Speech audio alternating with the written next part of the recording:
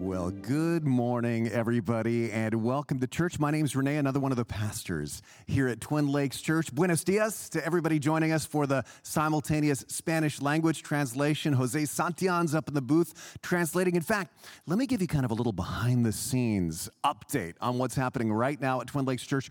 You just saw on video our worship team leading worship from last night's in-person service. They are now outside for our outdoor in-person service. And as soon as I'm done preaching to you here in the morning, I'm going to run outdoors to preach at our outdoors in-person service. It is very busy here at Twin Lakes Church, and it's about to get busier. I'm going to talk more about that in the service.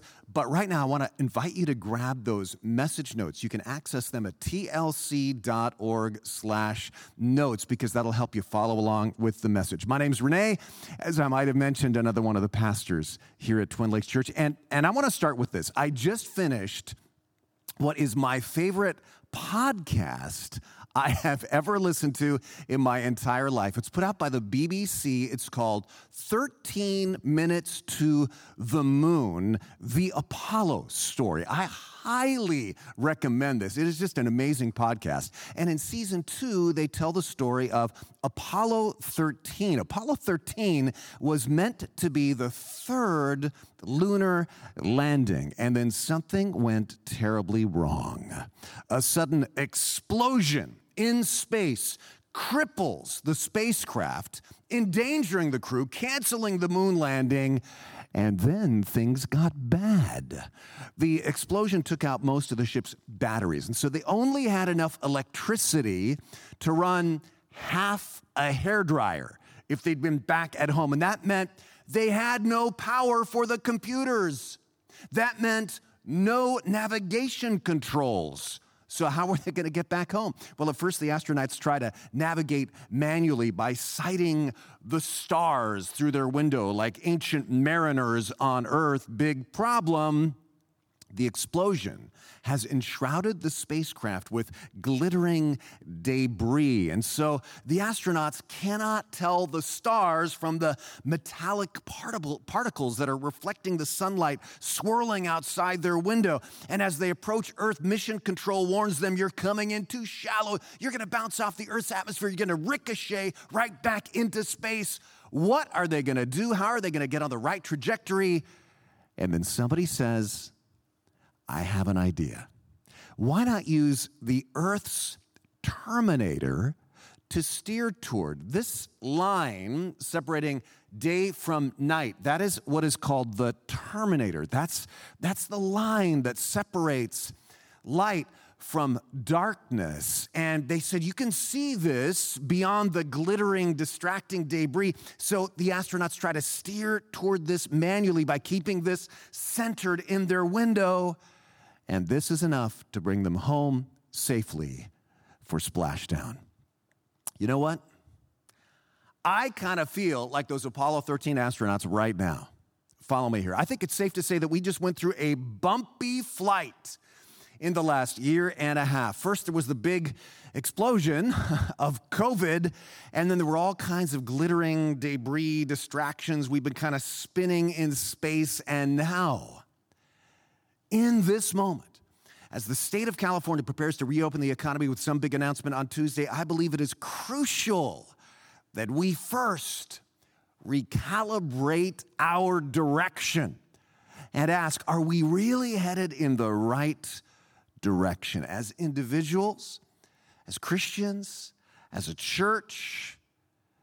We've been in a series called Living in Love based on the book of the Bible called 1 John. And today I want to talk about how to know if I'm on the right track. If you have your Bibles with you, open them to 1 John chapter 3, verses 11 through 24. In this series, we're just going verse by verse through this fantastic book of the Bible. A little historical recap. 3 explosions were rocking the world of the first century Christians that John is writing to. The context is this: in 64 AD, the city of Rome burns, and Caesar Nero scapegoats the Christians, and they're intensely persecuted by the Roman Empire for the first time in their history. Then in 70 AD, Jerusalem is destroyed. Once the center of Judaism and Christianity, now it is ashes. And In the midst of all this, the original apostles are all dying off. Suddenly, many are being killed by the Roman Empire. And at this point, when 1 John is written, only one of the original 12 apostles who walked with Jesus when he was in the flesh on earth is alive. And that is the author of this book of the Bible, John. And so, are you feeling this?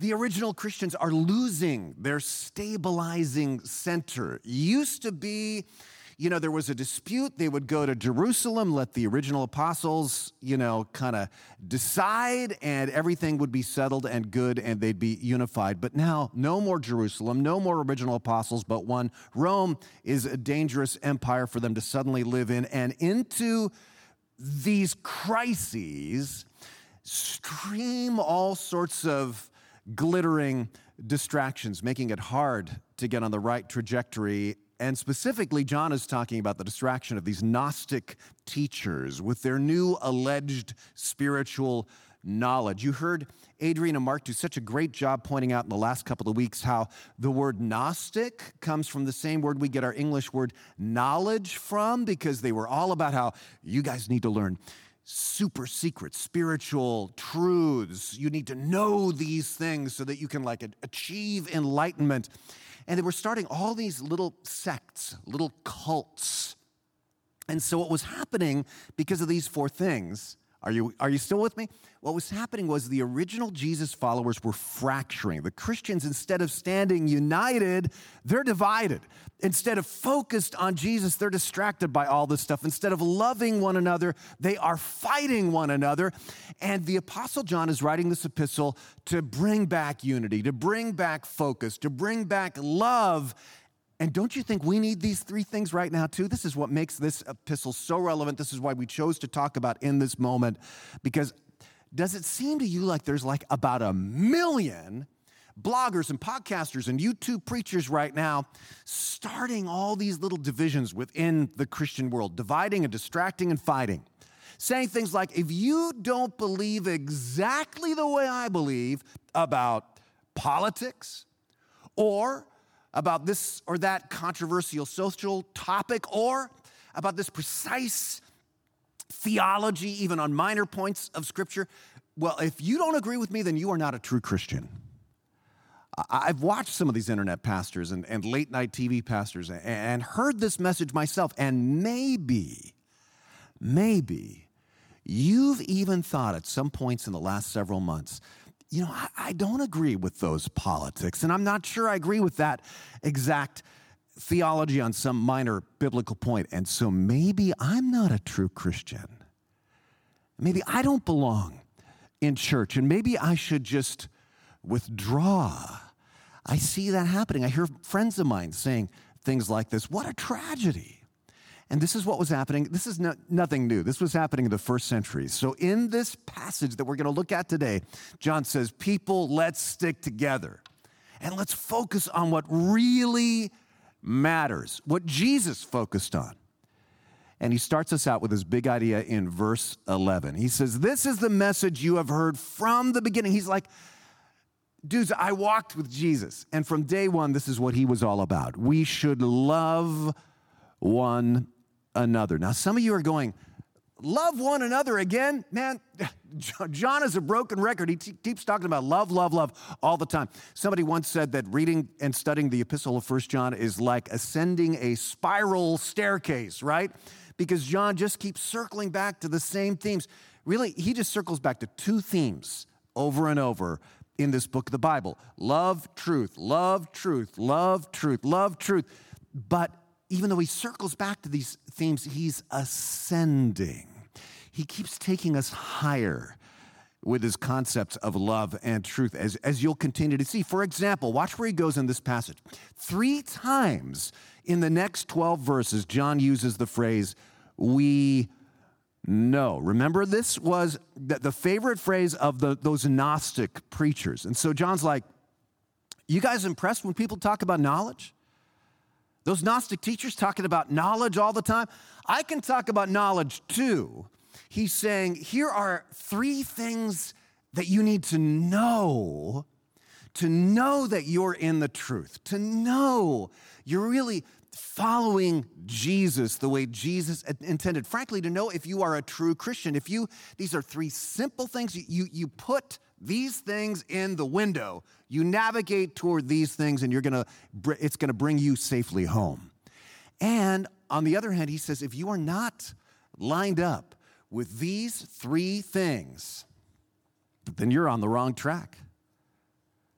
No matter how spiritual or righteous you think you are, you're on the wrong track.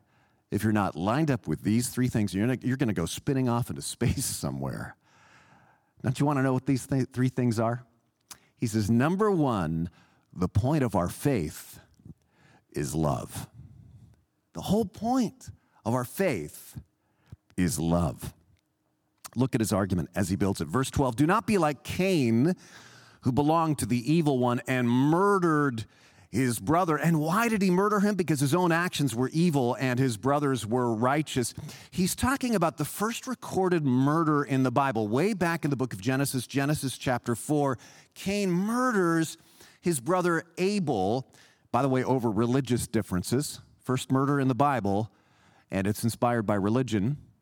It's interesting that people sometimes are critical of religion and they think the Bible is uncritical. The Bible is the most critical book about religion of any ancient book.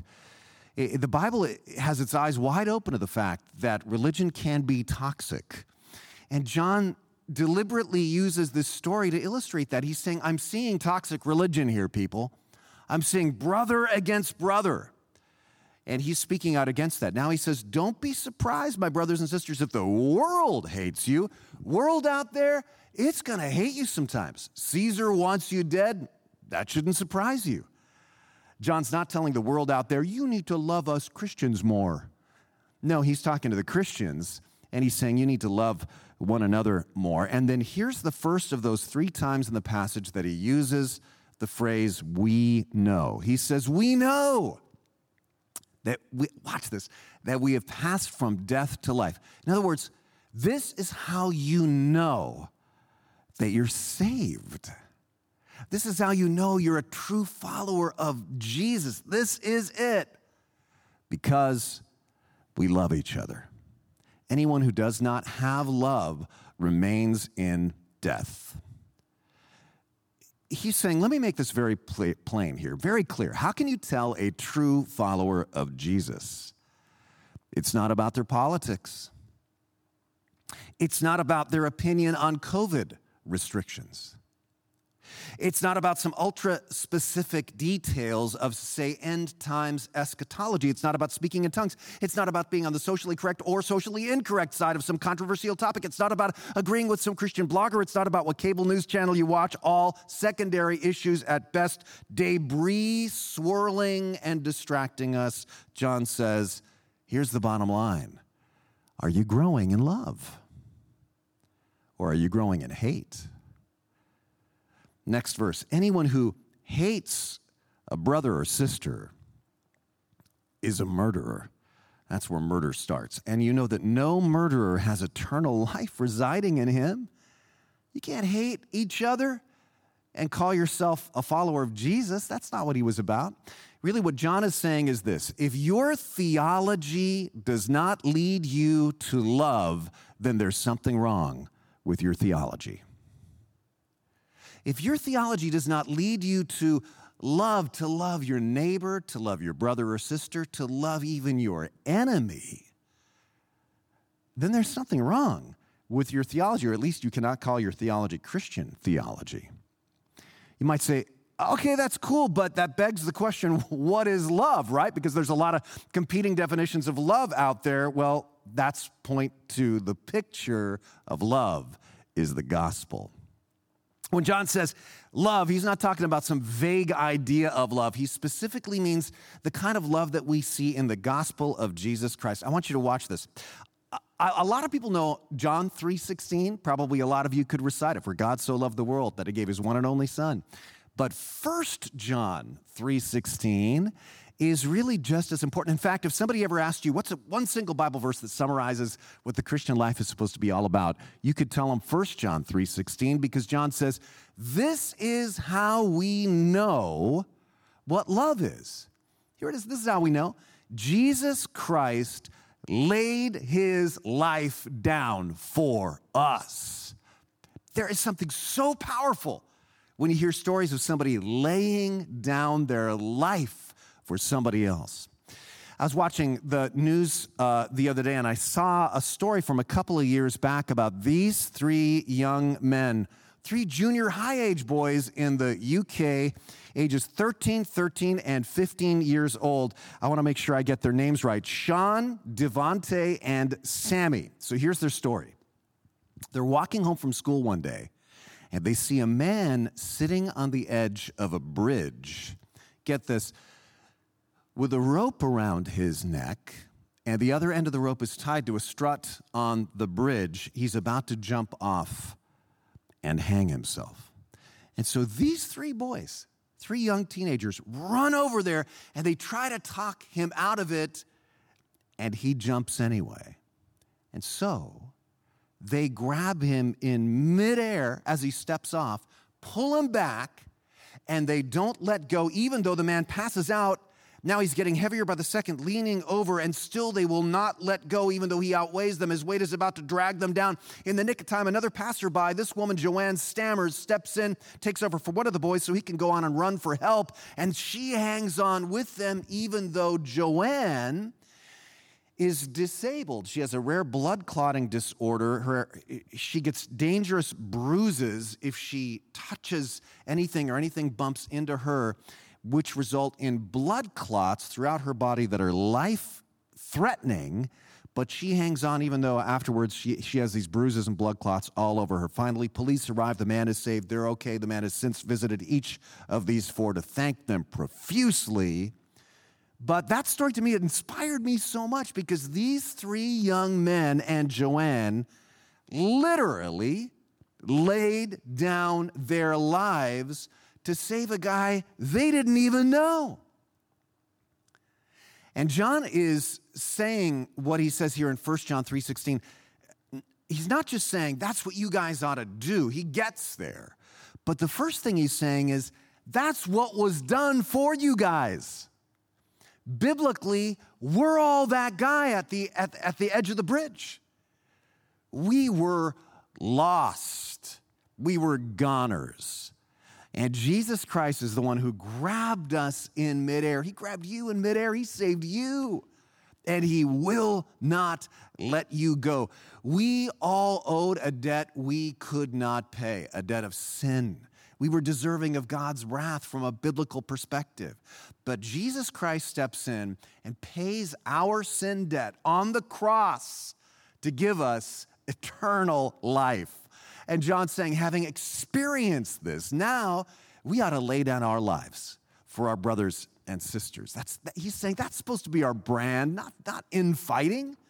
That's supposed to be our reputation, that kind of self-sacrificial love. When we see other people in need, we serve. Now, John says, maybe that moment where you're literally jumping in front of somebody and taking a bullet for them, that's probably never going to happen, where you literally have to lay down your life like those boys did and Joanne. But he says, verse 17, there's a million other ways you can do it. He says, if anyone has material possessions and sees a brother or sister in need, but has no pity on them, how can the love of God be in that person? Now, maybe you're going, well, I dodged a bullet on this one because I don't have any extra material possessions. I see people in need. It's a shame, but I really can't help in any way. Tell you a true story. Week after Mother's Day, these three kids are patiently waiting to talk to me after church, after our outdoor in-person service. The older one there in the middle is Gavin Alvarado, and his siblings on either side are his little sister Liliana and his brother Grayson. Now, you might remember on Mother's Day we distributed baby bottle banks, as Adrian said in announcements, to collect change for the Pregnancy Resource Center. We said, let's bring them all back on Father's Day, filled with change. That's next weekend, by the way. Well, Gavin already beat you all, because he walks up to me with this baby bottle, as you can see, so full of change that he can hardly hold it up. In fact, Liliana and Grayson are helping him, because for little kids, this is like they're carrying an anvil to church. And he hands it to me, boom. And he tells me this, I have 3 piggy banks at home, and I broke them all open and put in all my money. And I said, why'd you do that, Gavin? And Gavin looks at me like, what do you mean, why? And he says, well, for the babies. Like, duh, Pastor Renee, don't you understand? I think Gavin is 8 years old. But John would say, you know what, Gavin already gets it. Gavin gets what's supposed to be like our thing, our brand, our jam, however you want to put it, as believers, followers of Jesus Christ. He says, dear children, let's not love with words or speech, but in actions and in truth. You might remember the fascinating experiment I told you about from the University of British Columbia. The more people like social media posts about social causes and sign online positions, the less likely they were to actually donate or volunteer for those exact same causes. We live in a culture where people think if they like to post or sign some online position, my job is done here. Man, that's something that John's saying you got to guard against. Frankly, he's saying, who cares what's on your post? Who cares what's on your yard sign? Who cares what's on your car decal? You want to know if you're on the right track? The point of our faith is love, and the picture of love is the gospel. And before I get to point 3 to wrap this up, let me talk to you about something that's going to happen this Tuesday here in the state of California that I think is very serious. These 2 points here, they're going to get put to the test in your life and mine. You might be watching from another state, but as we reopen further here in California, it's expected that on Tuesday, mask requirements and social distancing requirements will be dropped or at least loosened up. We'll know more on Tuesday. So here is what will happen. Some people will gladly throw their masks away, especially those who are vaccinated. They feel safe. Others will keep wearing masks. Maybe they're just more cautious as people, even if they are vaccinated. Or maybe they have some medical condition that's prevented them from receiving the vaccine. Or maybe they just prefer to wear a mask. Or maybe they're taking care of somebody who prefers that they wear a mask. But I guarantee you, correct me if I'm wrong, by Tuesday afternoon, but I believe that by Tuesday afternoon, there's going to be bloggers and influencers and internet pastors and television talk show hosts trying to get you to judge those groups, the masked and the unmasked. There are going to be people saying, those people walking around without masks, they just don't care about you. They don't care about anybody's health. They are crazy. And they're going to try to tell you, those people who are still masked, those people are just living in fear. We should speak out against those masked people. Try to get us to judge one another. Try to get you to suspect that unmasked person is really not vaccinated. They're lying to, or whatever it is, right?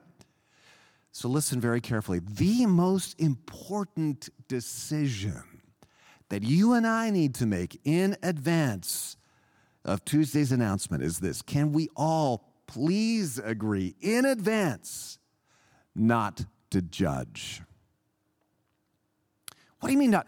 Oh, I think someone once said, do not judge. Oh yeah, it was Jesus. Not to stigmatize, not to assume the worst.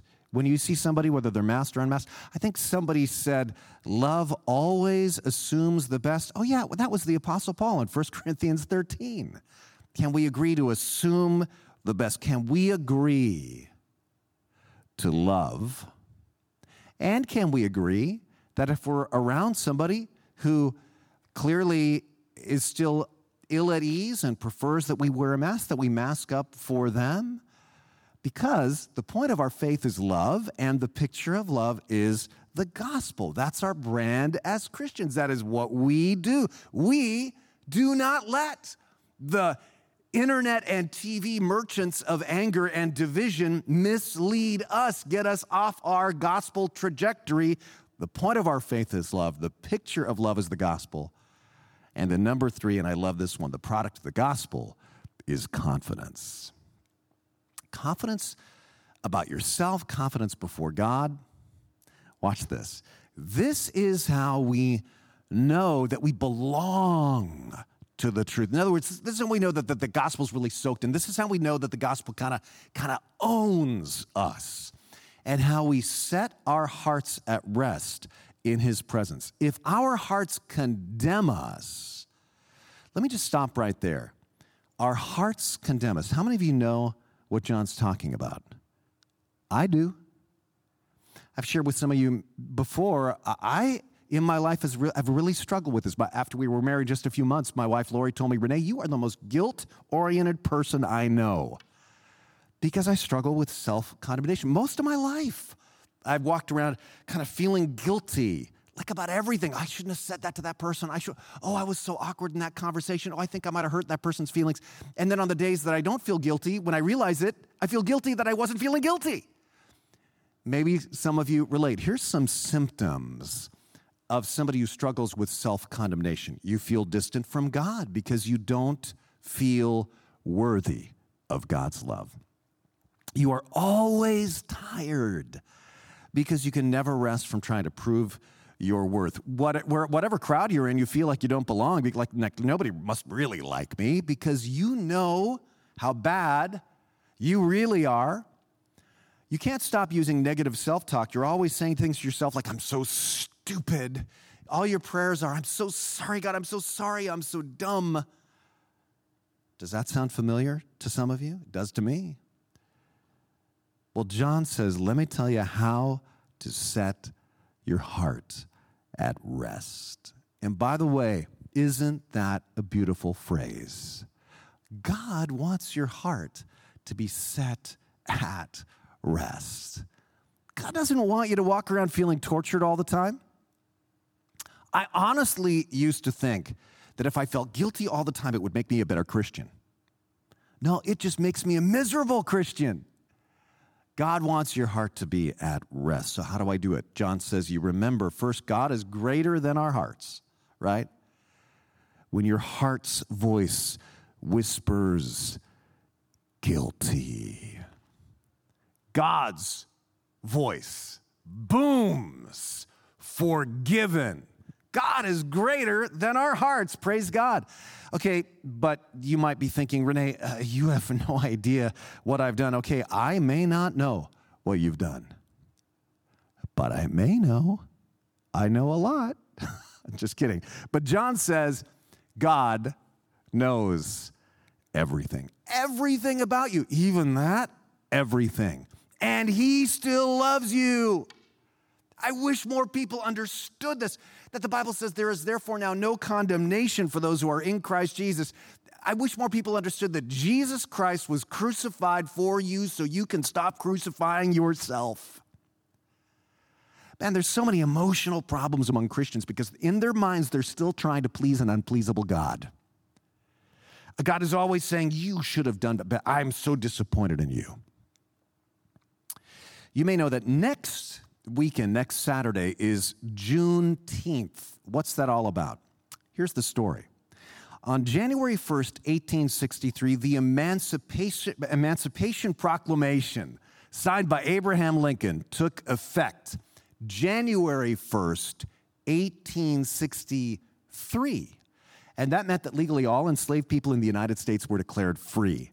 However, it wasn't until June 19th, 1865, 2.5 years later, that Union troops came into Galveston Bay, Texas, and General Gordon Granger got up and announced that the more than 250,000 enslaved black people in Texas were free. And that day, June 19th, 1865, became known as Juneteenth. Just imagine that. How tragic was it that people who'd been legally free for 2.5 years were still living in chains?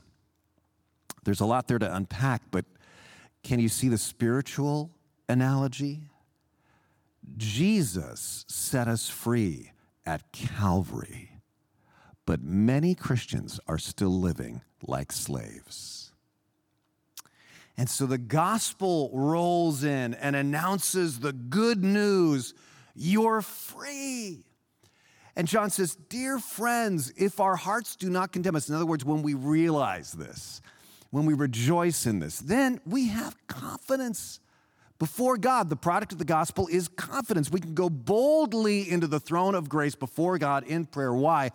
John says, and this is kind of a crazy verse, we receive from him anything we ask because we keep his commands and do what pleases him. Now, pardon me, John is not saying that God is some kind of a genie. Pray for a Tesla, you're going to find one in your driveway. Sorry to disappoint some of you. He's saying when we live in love, when we're focused on the gospel, then what happens is we're going to be sort of tuned into God's frequency, and we are more likely to care about and pray about the things that line up with his will. Now, let me just stop there, because maybe you're kind of caught up on this phrase, because we keep his commands. And you're thinking, but I don't keep his commands. Nobody does perfectly. What commands is John talking about? For this week, let's wrap up with this next verse. He says, and this is his command. And John simplifies it as he always does. What's his command? There's an invitation here and a challenge. Here's his command: to believe in the name of his Son, Jesus Christ, and to love one another as he has commanded us. An invitation to believe in Jesus, and a challenge to love as you have been loved. Will you receive the invitation and the challenge? John is just saying, let me summarize, there's a lot of distractions. So keep your eyes on that dividing line between light and darkness, the dividing line of human history, the cross of Christ. Yes, because of that, I'm not condemned. And because of that, I am free to love. Keep your eyes on that. You'll get home okay. Because the whole point of our faith is love. And the picture of love is the gospel. And the product of the gospel is confidence. I'm going to close with a story that just happened, which is really, to me, an example of all three of these things. When schools switched to distance learning during the pandemic, many students in our county were left behind because many didn't have computers, many didn't have Wi-Fi, and many parents, especially in South County, are migrant workers who cannot stay home and help their kids with the distance learning. Well, Miss Yolanda, our TL Kids director that you see every week on the live stream, she saw a way to serve these families. She set up support for them with FBC Watsonville. TLC provided tutors and computers and a space for kids to access internet and Wi-Fi and distance learning. And we were very clear with the parents and the families, this is a Christian program. Well, I want you to listen to this letter from one of the students to one of our tutors. She says, "Dear Mr. Jason, when I first came to the program, I was shy and nervous, but you treated me like everybody else. The program helped my depression and all my problems. I also made lifelong friends because of you. Thanks for being a hard worker and a hero that I'll always remember. Thanks for teaching me about God and about kindness. It went by so fast that it felt like 1 week. It's hard to let go of somebody that felt like a dad. I wish we had 1 month more." This is the only person in the universe who wishes the lockdown would keep going. She says, "Because you are the reason that I have friends and really know what a blessing is. You are a blessing from God. You're a hard worker, a role model, many things I can't describe, and a dad. Thanks Mr. Jason. Do you see what was happening in that relationship? She felt and experienced love. She heard the gospel, and she grew in confidence. What a great example. John is saying what Jason was to this student, let's be to each other. Let's be known for living in love. Would you pray with me? Lord, thank you for your word. Thank you for setting us on the right track in a distracting world. And Lord, I pray that right now, there would be many joining us on the live stream who would receive the invitation to believe in Jesus in this moment, to trust Jesus for salvation, that they would say, Lord, I don't understand all this, but I put my life in your hands. And God, may we all accept the challenge to love others sacrificially as we have been loved. Not to judge, but to love. In Jesus' name we pray. Amen.